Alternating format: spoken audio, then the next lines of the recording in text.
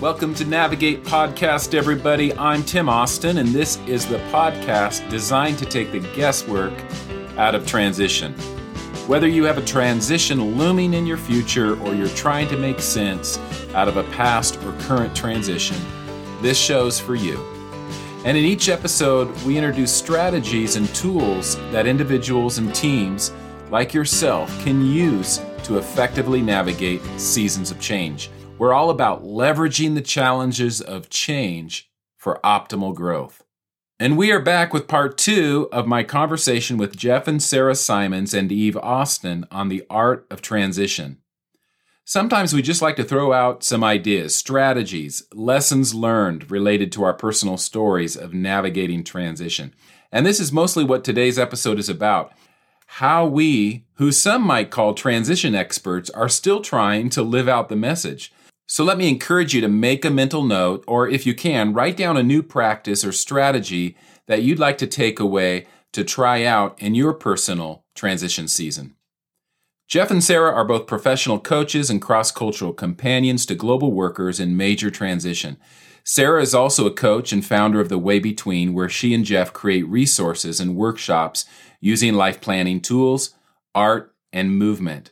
And they are a family on mission with their 2 kids, now residing in Denver, Colorado, after 12 years of overseas work in 3 countries.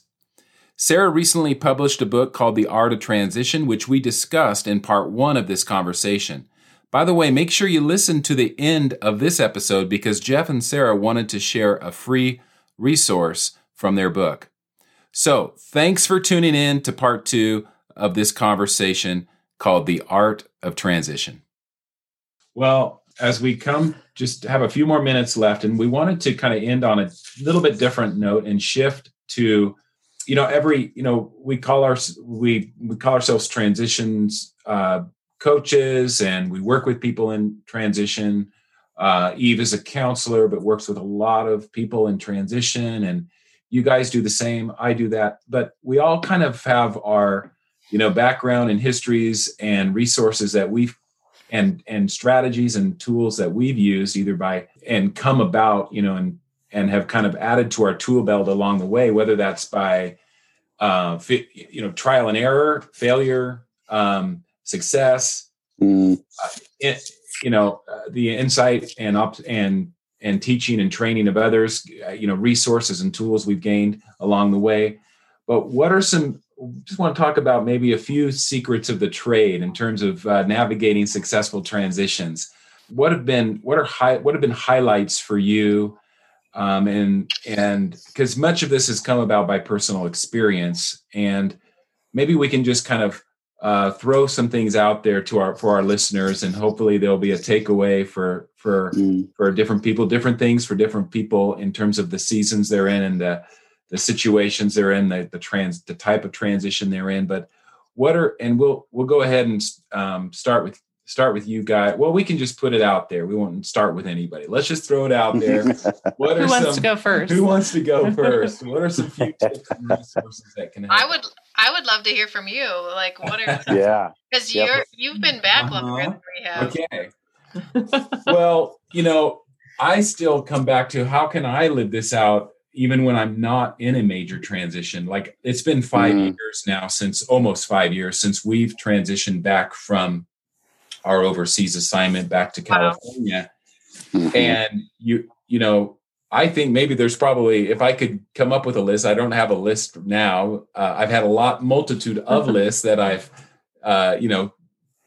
come up with and checked some things off, and then I add another one. But I think if I could compile all those lists and number them and see how many there are, I'm sure I have a few things that are out there still that need to be checked off, that need to be done, that I need to engage with. So I think transition can be prolonged. It often is prolonged. And I think that for me, one thing I've learned is just the more you have roots in a place and relationships in a place and roots in a place, and a lot of time invested in a place, I think that just intensifies a transition season.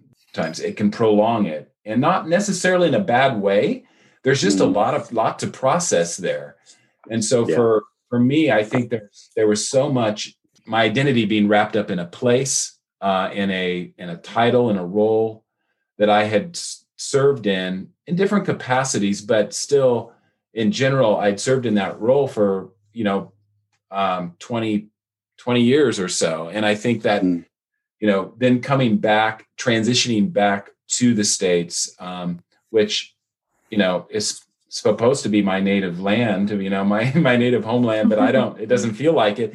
So there's so much. And I still go through those seasons when I feel like, man, I just want to jump on the plane and go back. But I think that just recognizing and being aware of that this is a process, and it can take a long time to process a lot of grief, a lot of loss, to celebrate a lot of things as well, with gratitude, and to cultivate gratitude. I think that's one of the things that I've, a tip, that I would give is, no matter where you're at in transition and how hard it is and how challenging it is, cultivate gratitude, find ways to cultivate gratitude, enjoy the simple things. Yeah. And that the little gifts of just daily life that God gives us, and cultivate gratitude in that way. And it goes a long way in helping to sustain us through uncertainty. So that would be one area. I think that's a great one. I this isn't just the kind of improv, goofy, comedic side of me, but I feel like I find myself in the place of having to simply speak permission into global workers' lives, to let their shoulders drop and just have some fun and do some simple exercises on gratitude. But especially in transition, like all of us, we just get so serious.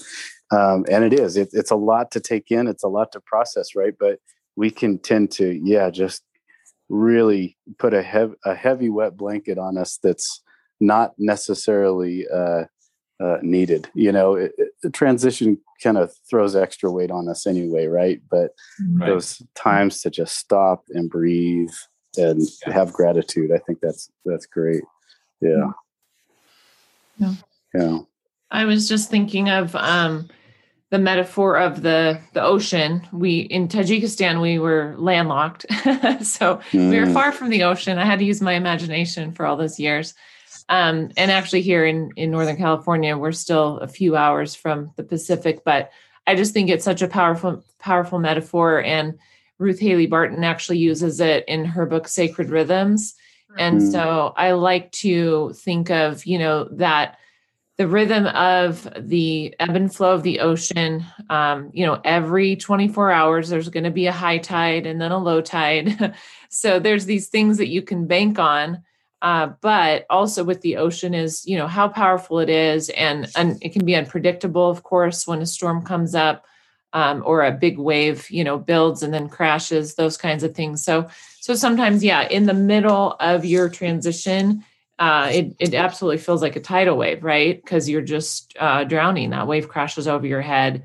But I call it face the wave, and as a way to encourage people just to not ignore it and pretend or deny it or whatever it is that you think might help it go away, because it's actually not going away. But if you face the wave, you can see how big of a wave it's going to be, and you can actually even back up the beach to higher ground and not get drowned by that big wave, which is, I think, what you're saying, Jeff, about take time to just play and relax and, just exhale, all of those things that can really help us to not just feel like we're out there in the big waves and it's going to pull us under, because we are taking a break. We're stepping back from it all. So I love all the really anything in nature and the way that the Lord has provided us with endless metaphors and endless, ways to see how he works and to see how he wants to work in our lives. And we see it in nature, 1,000 different ways if we're looking. Yeah, Eve, that reminds me too, when I was talking to you on an email a few months ago, and I was talking about how I encourage people to, engage their body, go for a walk, or just shake it out.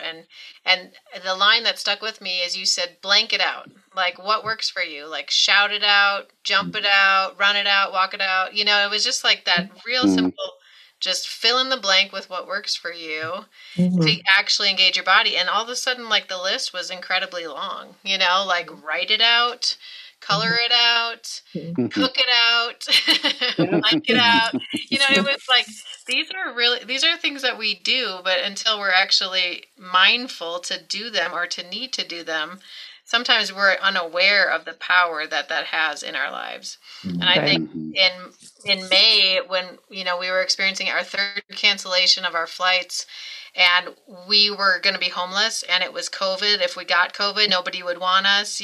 My anxiety was rising to new levels, and I just remember like packing up the boxes and going, okay, I don't know what this is going to look like. And I had to daily remind myself it's going to be okay. Like you're even talking about, like facing the waters, facing the ocean. It's going to be okay. And a friend of mine was just doing these like really simple breathing exercises on a podcast that I was listening to too. And that was just, for me, that was really grounding and really helpful. And it was some of what I help other people in, but it was that reminder, like, okay, this is going to be okay. This is the way that we need to just one baby step at a time. Don't look at the huge elephant, take it one little portion of it at a time. And we had so much uncertainty. We just didn't know what was going to happen. The stress levels were at a crazy all-time high. And so recognizing, though, with some of these tools too, they're more about being conscious of them and filling your tool belt for when you need them. Right. Yeah. Like Tim was saying, with gratitude, I think that was my march, and ever since, really, my my lesson from the Lord is like continue to focus on what is good, pure, lovely, excellent, and praiseworthy. And I would just say that over and over again in some of those stressful times. So equipping yourself with knowing transition is going to happen in all of our lives, and equipping yourself with those tools can be really powerful for when you need it. Yeah, that's good. Absolutely. Yeah. Good. Well, some great takeaways, you guys. I love this. And I know we could talk about so much more. Yeah, I think we could. Next episode. Yep. Next time. I've got a good list here. Yeah, we'll keep going. I think we could just do that. Just keep going with the list, But we really, really enjoyed our interaction today with you guys. And thank you. We did too. Yeah, yes. And look forward to just how everything is continuing to develop, and how God is going to continue to use you to resource workers and leaders, and obviously folks in transition. One thing I do want to say is, and just give a heads up to our listeners, to be looking out on the show notes. We've talked about taste and see. Be looking out on the show notes of this episode for a way that you can interact with the new book that we've talked about today, The Art of Transition. And Jeff and Sarah have agreed that they'd love to share a resource with us. And so be looking out for that. And they can go to you once that is made available. They can head over to your website as well, which is thewaybetween.org. Do I got that right? Mm-hmm. Correct. Thewaybetween.org. And some great resources there. So check it out. And Jeff and Sarah, it's been great to have you guys. Thanks, guys. Man, thank you. Us. Yeah. Till next time, we got to do this again. Hopefully next time we can all sit in the same living room and just put a mic in the middle. And, sounds perfect. Cup of coffee in that's hand. what I'd like. Yes. Yes. Good, you guys. All right. Bye-bye. All right. Thank you, Tim. Bye-bye. Well, I have no doubt that we will be back in future episodes with Jeff and Sarah Simons. I just really appreciate them and how they are resourcing the global worker community with such valuable tools. Speaking of which, Jeff and Sarah came through with their promise to offer a couple of free resources on their website. One being an exercise called Map Your Network, which Sarah walked us through in episode 1 of our conversation. So check that out on their website, thewaybetween.org, and I'll also include the link in my show notes for you. I hope you're taking something away from this unusually shorter episode of Navigate. For those of you whose sweet spot is a 15 to 20 minute listen, we are trying to get there, at least with some of our episodes. So thanks for joining me today for this episode of Navigate Podcast. I've been your host, Tim Austin, and you can also find me hanging out on my website, EncompassLifeCoaching.com.